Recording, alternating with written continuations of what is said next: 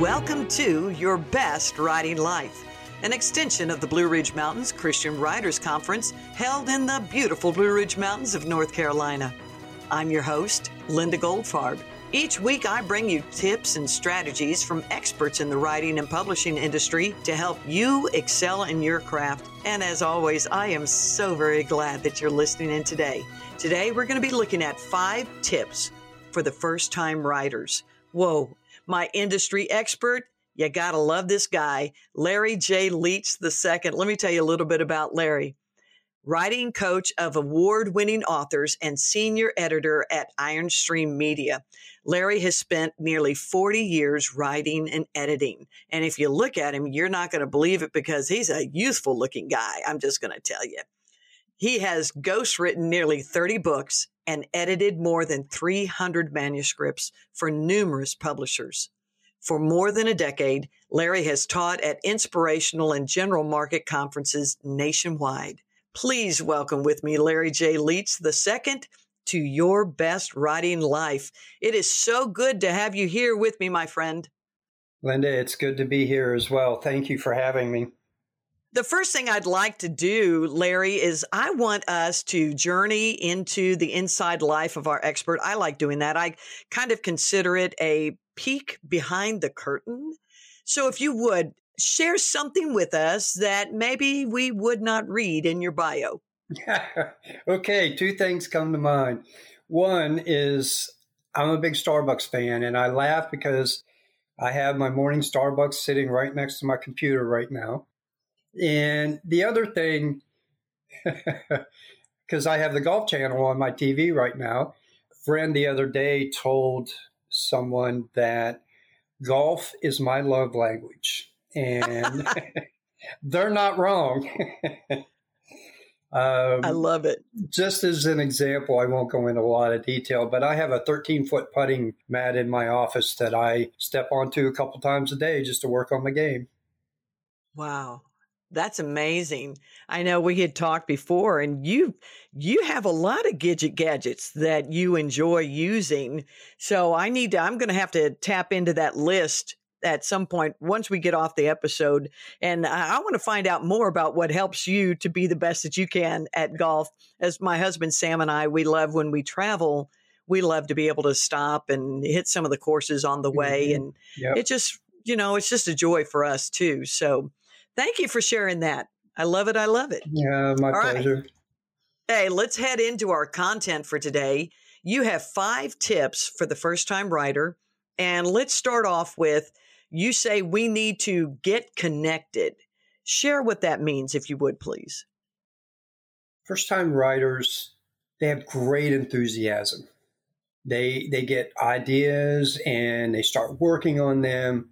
But in my time in the industry, I've noticed a first-time writer will often try to do it on their own. They'll research stuff on the internet, which is not wrong. But I have found those who prosper the most in their journey are the ones who get connected.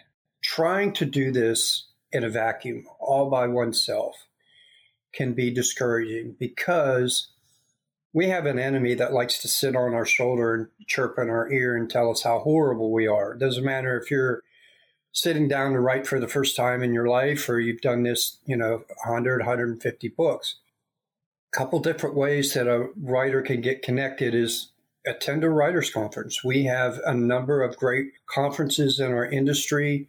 Conference season kicks off with the Asheville Christian Writers Conference at the Cove in Asheville. And we have the Blue Ridge Mountains Christian Writers Conference. We have the Carolina Christian Writers Conference. There's a conference in Florida, the Florida Christian Writers Conference.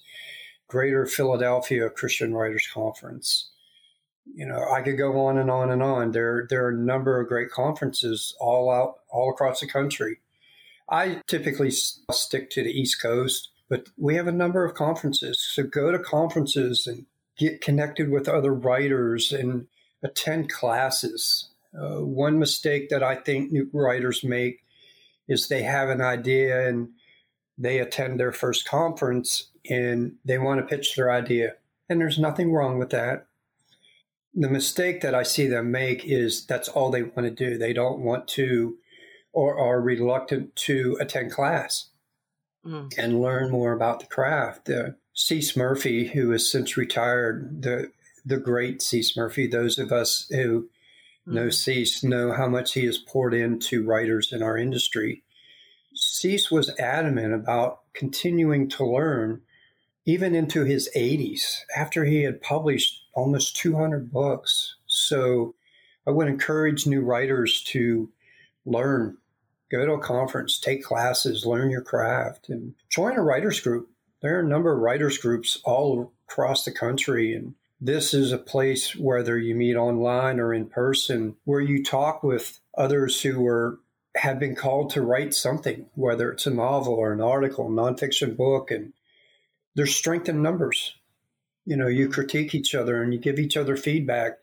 Even if you don't know the craft well enough when you first start, you can always give another writer feedback, particularly how it affects you emotionally. Emotion to me is a big part of writing, that emotional connection with the reader. So if you don't know the craft the way you think you should know it, you could still give feedback on, do you connect with the words that have been written? And then the third one is a writing coach. I've been a writing coach for about 12, 14 years, and in talking with other writing coaches, we've seen an uptick in how many new writers are using coaches now. And personally, I think it's because it can be lonely, and having that person come alongside a new writer helps keep them encouraged. It helps them in the sense they have someone not only cheering them on, but teaching them things they didn't know, because we all write with the knowledge we have at that particular moment. So to have a coach come alongside you and guide you through the process, I believe has been a big help. I know a number of coaches who have repeat customers. One instance, this particular author has been with her coach through 6 novels. Wow. So, that's nice for the writer and for the coach.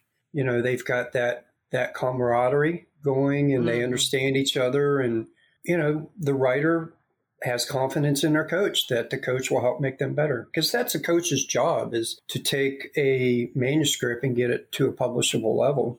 And along the way, hopefully the writer will learn some things. This is good. I like it. We've got three things right there, 3 actions that the first-time writer, and even some of those that, this isn't your first go at it, attend conferences. You're going to find them everywhere. Join a writer's group. They're accessible everywhere. And consider getting a writing coach. They're all different. Check them out. Interview them as they interview you to see if you're a good fit. This is really good. That's a good point, because not all relationships work out. And the author needs to know they can trust their coach. Yes. Because a good coach, they push the writer to be better. They encourage the writer to be better. The author needs to know that the coach, and this is very important in my opinion, the coach has to have the writer's best interest at heart. Oh, that's good. They do. They do. Yeah. Because as a coach, it's no longer about you. Nope. When you have a client, you're all about the client and getting the results that the client is seeking. Yes. You may need to guide and redirect. And I use the word consider a lot in my coaching. I go, have you considered? Same. Have you considered? my youngest brother, he heard me coach while we were down home last summer. Down home is in Florida. And he said, you use the word recommend a lot. That's good. That's good. Well, that's what we do. We don't tell them you must do this, but we can recommend. Ultimately, it's their choice. Ultimately, it's their writing. And as you said, if we are about the results that they have sought, then there's times we have to press a little bit and say, this is the goal that you are seeking. If you wish to attain it, here are your options. Which one do you choose? And then we go from there. So that's good. All right. Now you say that we need to be a sponge, but that's similar to kind of getting connected, or do you have a different angle there? The different angle with Be a Sponge is at a conference or a writer's group or with a coach, learn as much as you can as quickly as you can.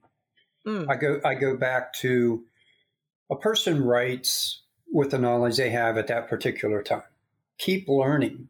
Attend a writer's conference and attend a class, even if you've taken, for instance, a self-editing class, which is very important. Take it from two or three different faculty members, maybe not in the same conference, but at a different conference, because every faculty member, even if we teach the same topic, come at it from a different angle. Yes. So just be a sponge, soak up as much as you can, as quickly as you can. And with a writer's group, my experience with a writer's group, my first 2 years, when I transitioned from being a 23-year journalist to book writing, I sat for 2 years and took notes on other people's critiques before I took my first sample of writing for critique. I just sat and listened and took notes. I just wanted to learn as much as I could. You know, with the writing coach, just be a sponge. Listen to what your coach is, what they're trying to tell you. And there's go ahead. No, I was going to say it's taking a deeper advantage of the opportunities. You can have connections. I can walk into a room and I can meet somebody and I can say, "Hi, I'm Linda." And they say, "Hi, I'm Mary. And how are you?" "I'm good." "Great." So I've connected, but it's not until I go, "Tell me a little bit more about you. Tell me what you like." So I liken what you say as being a sponge to filling every one of those little pores, filling them up to overflowing, so that when I get back home, or when I finish with the writers group, or when I finish with my coach, because every good coach, I believe, also has a coach. And so when I finish with my coach, I can take what I have gleaned and squeeze it out. And I have so much more than what I anticipated in that time spent. So I really like that analogy of be a sponge. And I like the way you explain that on the back end too, that, you know, you squeeze it out into your work. And there have been times I've come home from writers group and my wife asked, "Well, how was it?"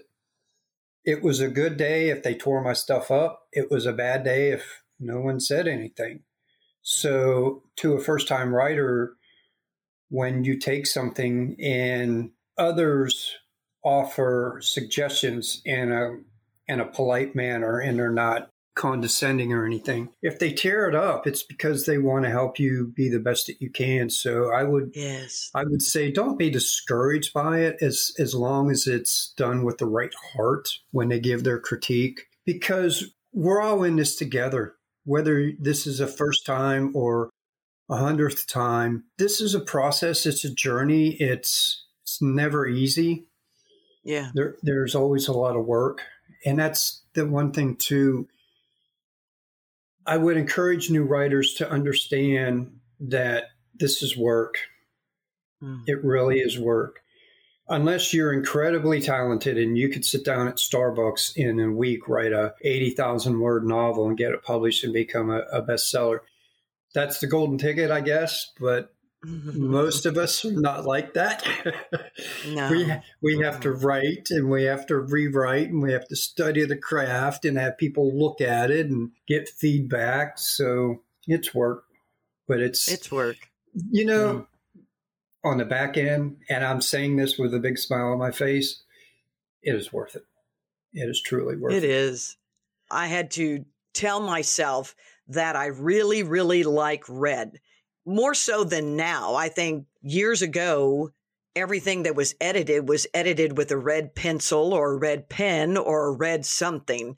And the first time I got one of my writings back and my new best friend was red, I had to decide either I'm going to like red or I'm going to fear red. Yeah. And when I recognized the redemption power of red, oh, am I getting spiritual? I can be. I'm known to do that. I realized it's removing the dross. It's tightening up what it is that I'm wanting to say. Yeah. And it's getting to the point quicker so that I keep and maintain the intention of my reader. And I was like, I love this. This is so good. Now, as I grow, I hope that I have less red, but I'm always going to have red. It's always going to be there because that's, I write in my wide mind. And then someone else follows up and goes, well, that's kind of cute, but let's cut that. Let's just make it this way. That brings us to the third tip. And you mentioned this. There were a couple segues in there about rewriting, About rewriting. I felt those. I felt those coming on. So go for it. If you don't have red on your page, a couple things could go on there. One, the critiquers didn't have confidence to give you any opinion, or they weren't interested, and that's a horrible place to be. The one thing that you said, I don't remember what it was now, sorry, but it made me think about unnecessary information when we rewrite. Unnecessary information or details will bog down your story, and in doing that, the reader could lose interest. And that is the worst thing that an author can do to a reader, is have them lose interest. We want to write stories. We want to write self-help books and provide information that keeps the reader turning the page. And in fiction and nonfiction, those techniques are a little bit different, but it's still the same. It's to keep the reader interested and keep them reading. When we spend in today's market a page and a half writing description, some of the old classics, relied on, we lose the reader. Yeah. Just need to give them enough information that they can see what we want them to see, and they can draw their own picture in their mind. So the rewriting, Eva Marie Everson, I'll drop a name here. Eva Marie Everson has been a big influence on my career, particularly early on. And one of the first things I heard her say was, don't consider yourself a writer, but a rewriter. First drafts typically are pretty easy to write. You just let things flow, stream of conscious, but it's digging back in and cleaning up verbiage, finding the right verb, eliminating adverbs, by finding a stronger verb, eliminating unnecessary information or details so you don't bog down the reader. Stephen James came to a writers group a couple years ago that I attended, and he said that he will rewrite a scene 100 times.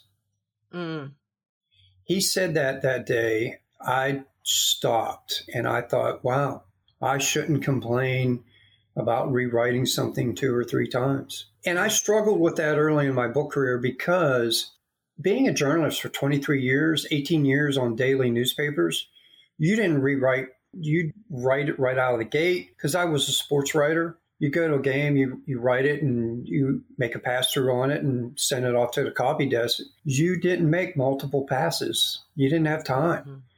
But in a book, we do have that time. So don't be afraid of rewriting and reworking something. I encourage a lot of novelists to write, and this isn't an original thought. This is picked up from a veteran novelist. Rewrite your ending 5 different ways. This person teaches that the first time it's typically cliche. So push yourself to think of different ways. But all of this is about rewriting, making it stronger each time. I have a list of words that I send my clients. I call them my terrible 30 to look for in a manuscript. And I encourage them to look for them one at a time instead of all at one time, because it can be overwhelming. If they follow that, you might make 30 pass-throughs on a manuscript, and it's all to try and make the manuscript better. That's where the work is done, is the rewriting. It really is. And I have just so many great writing friends that are those natural editors and amazing coaches. Peggy Sue Wells is a good friend of mine, and she'll always say to me, Linda, the reason they call a rough draft rough is because it is. Quit trying to make it the best draft. That doesn't come for a while. So you've got to let it go. And I think that that's where some first-time writers, they either jump in and throw out anything, or they step in, look at it, start to write it, start to rewrite the very first line before they've written the whole concept. They can get bogged down in that, can't they, Larry? Yes. I have seen a number of writers, not as much anymore, and I think it goes back to the writing coach, but I saw early in my book writing career a number of other writers get bogged down trying to make that first paragraph, that first page perfect before they moved on. And then they wouldn't finish their book. Write it. Get it out.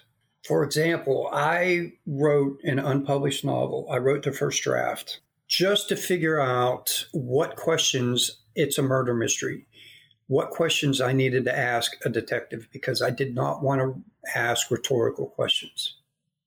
I wanted to ask specific questions pertaining to this novel. So I wrote an entire first draft. Just write it. Just get it out. You can't publish a blank screen. No, you can't publish an unfinished manuscript.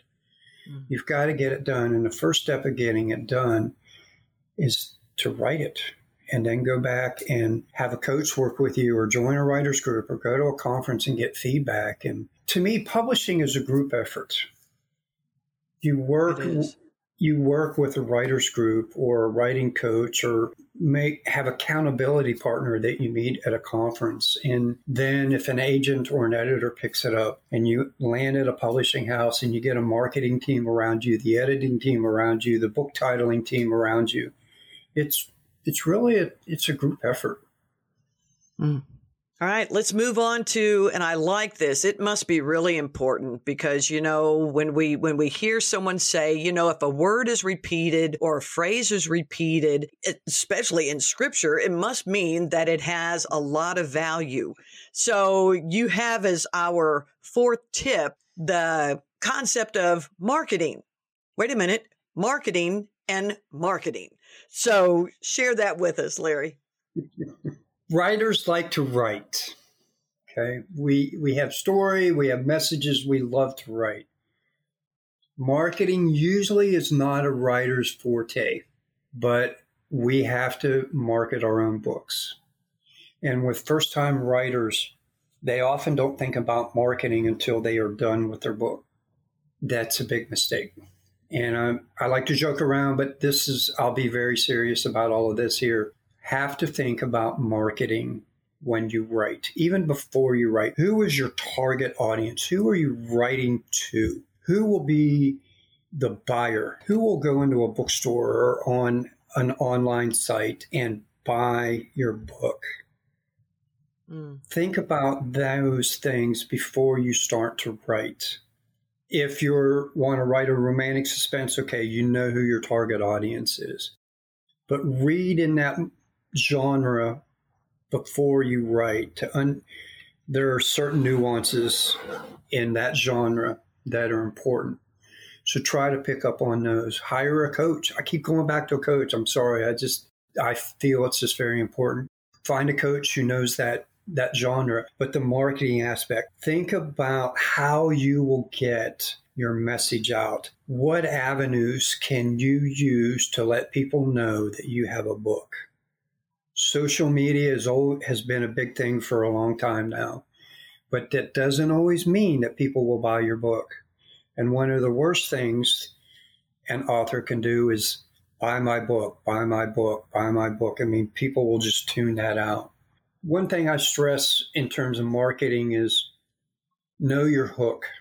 What can you tell someone in a sentence, 25 words or less, about your book?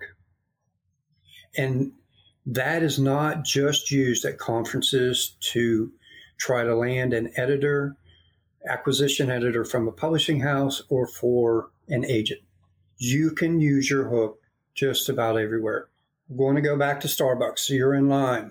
You strike up a conversation with a person behind you or in front of you. You tell them you're writing your book and they ask what it is about. If you spend 3 minutes telling them what it's about, they're gone. You've lost them. But if you tell them something succinct in 25 words or less, you'll get one of two responses. Oh, I like that. Tell me more. Or the dreaded, oh, that's nice. So figure out your hook. I believe if you can't tell someone what your book is about in 25 words or less, you really don't know what it's about. You're still trying to figure it out.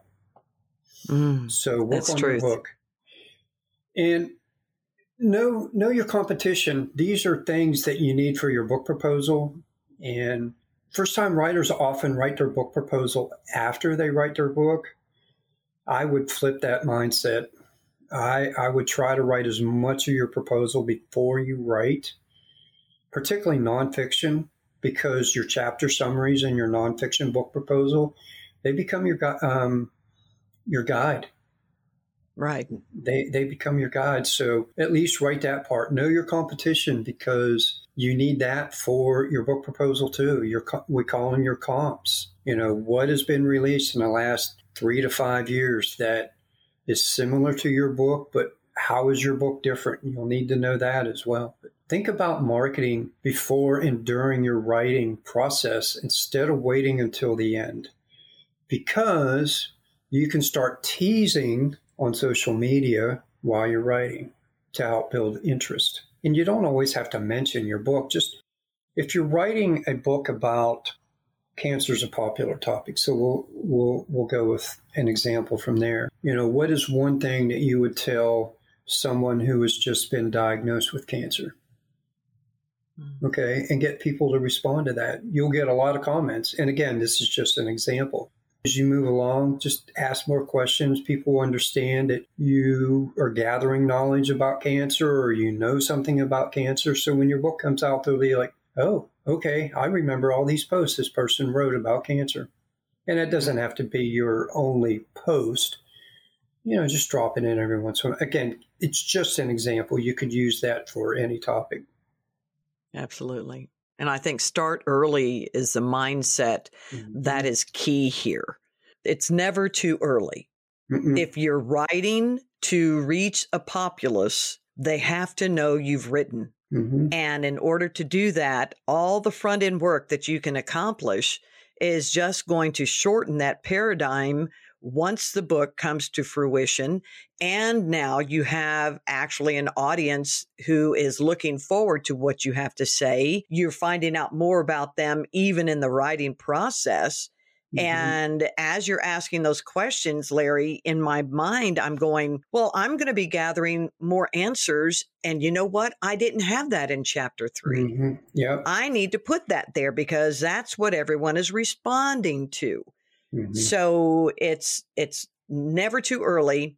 And it is number 4. We got to know that we have got to focus on marketing. I'm going to summarize what we have here.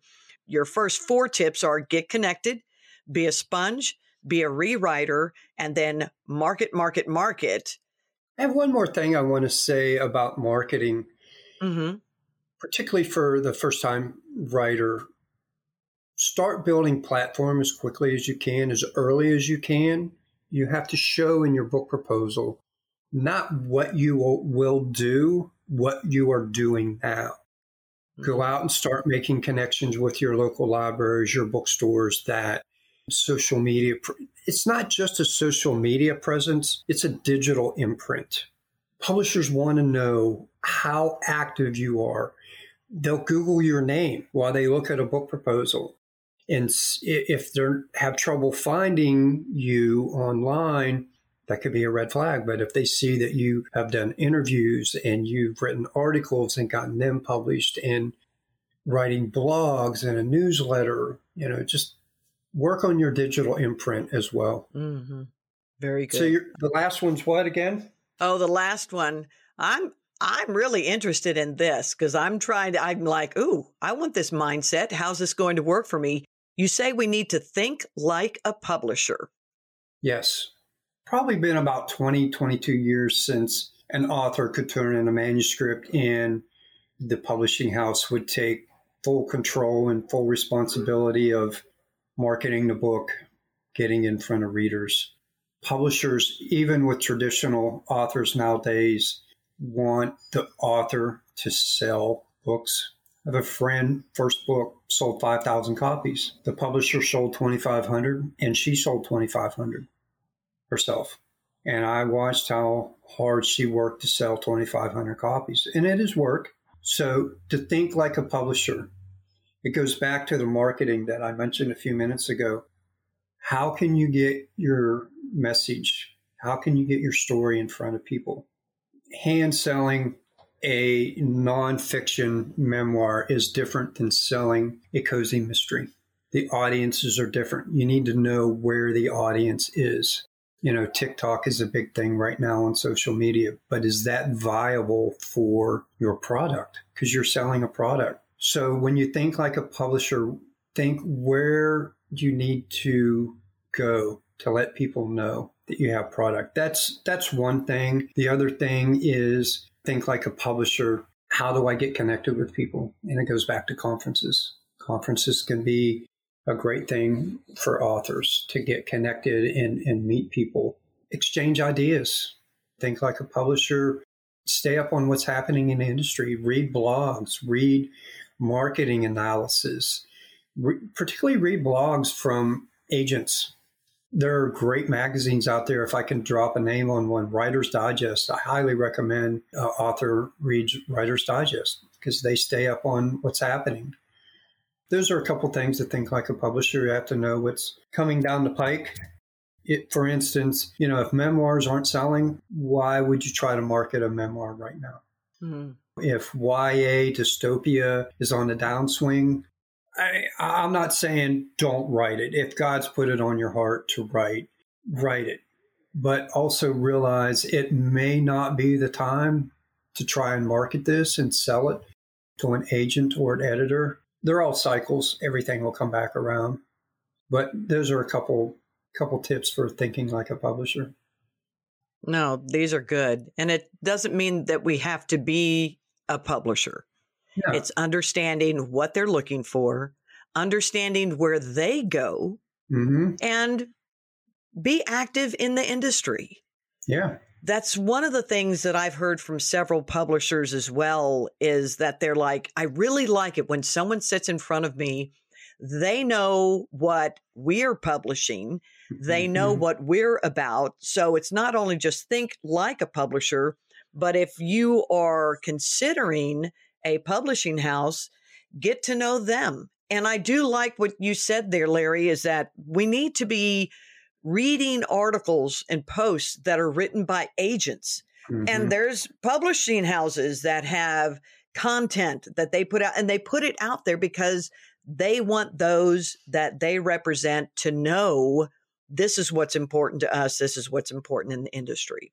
You mentioned it before. It's work to write. When you sit down with a publisher in particular, we know if you're paying attention to what's happening in the market by doing some of the things we've talked about today. And that makes a big difference. Makes a big difference. It really does. You have given us a lot to consider today, Larry. And if our listeners will take 3 of the items out of the 5, I mean, they are going to ramp up their writing. I would suggest you consider doing all 5 because this is powerful here. 5 tips for the first-time writers and those that are choosing to excel in their writing as well. Thank you so much, Larry, for sharing this with us. I've got a question for you. I know we talked about golf at the front end, and you were like, "Hey, I've got the Golf Channel on. I'm about golf." What else brings you joy? I will say this with a big grin on my face: my wife, Wendy, and I. We just have a lot of fun together. If someone bugged our house, they would hear a lot of laughter.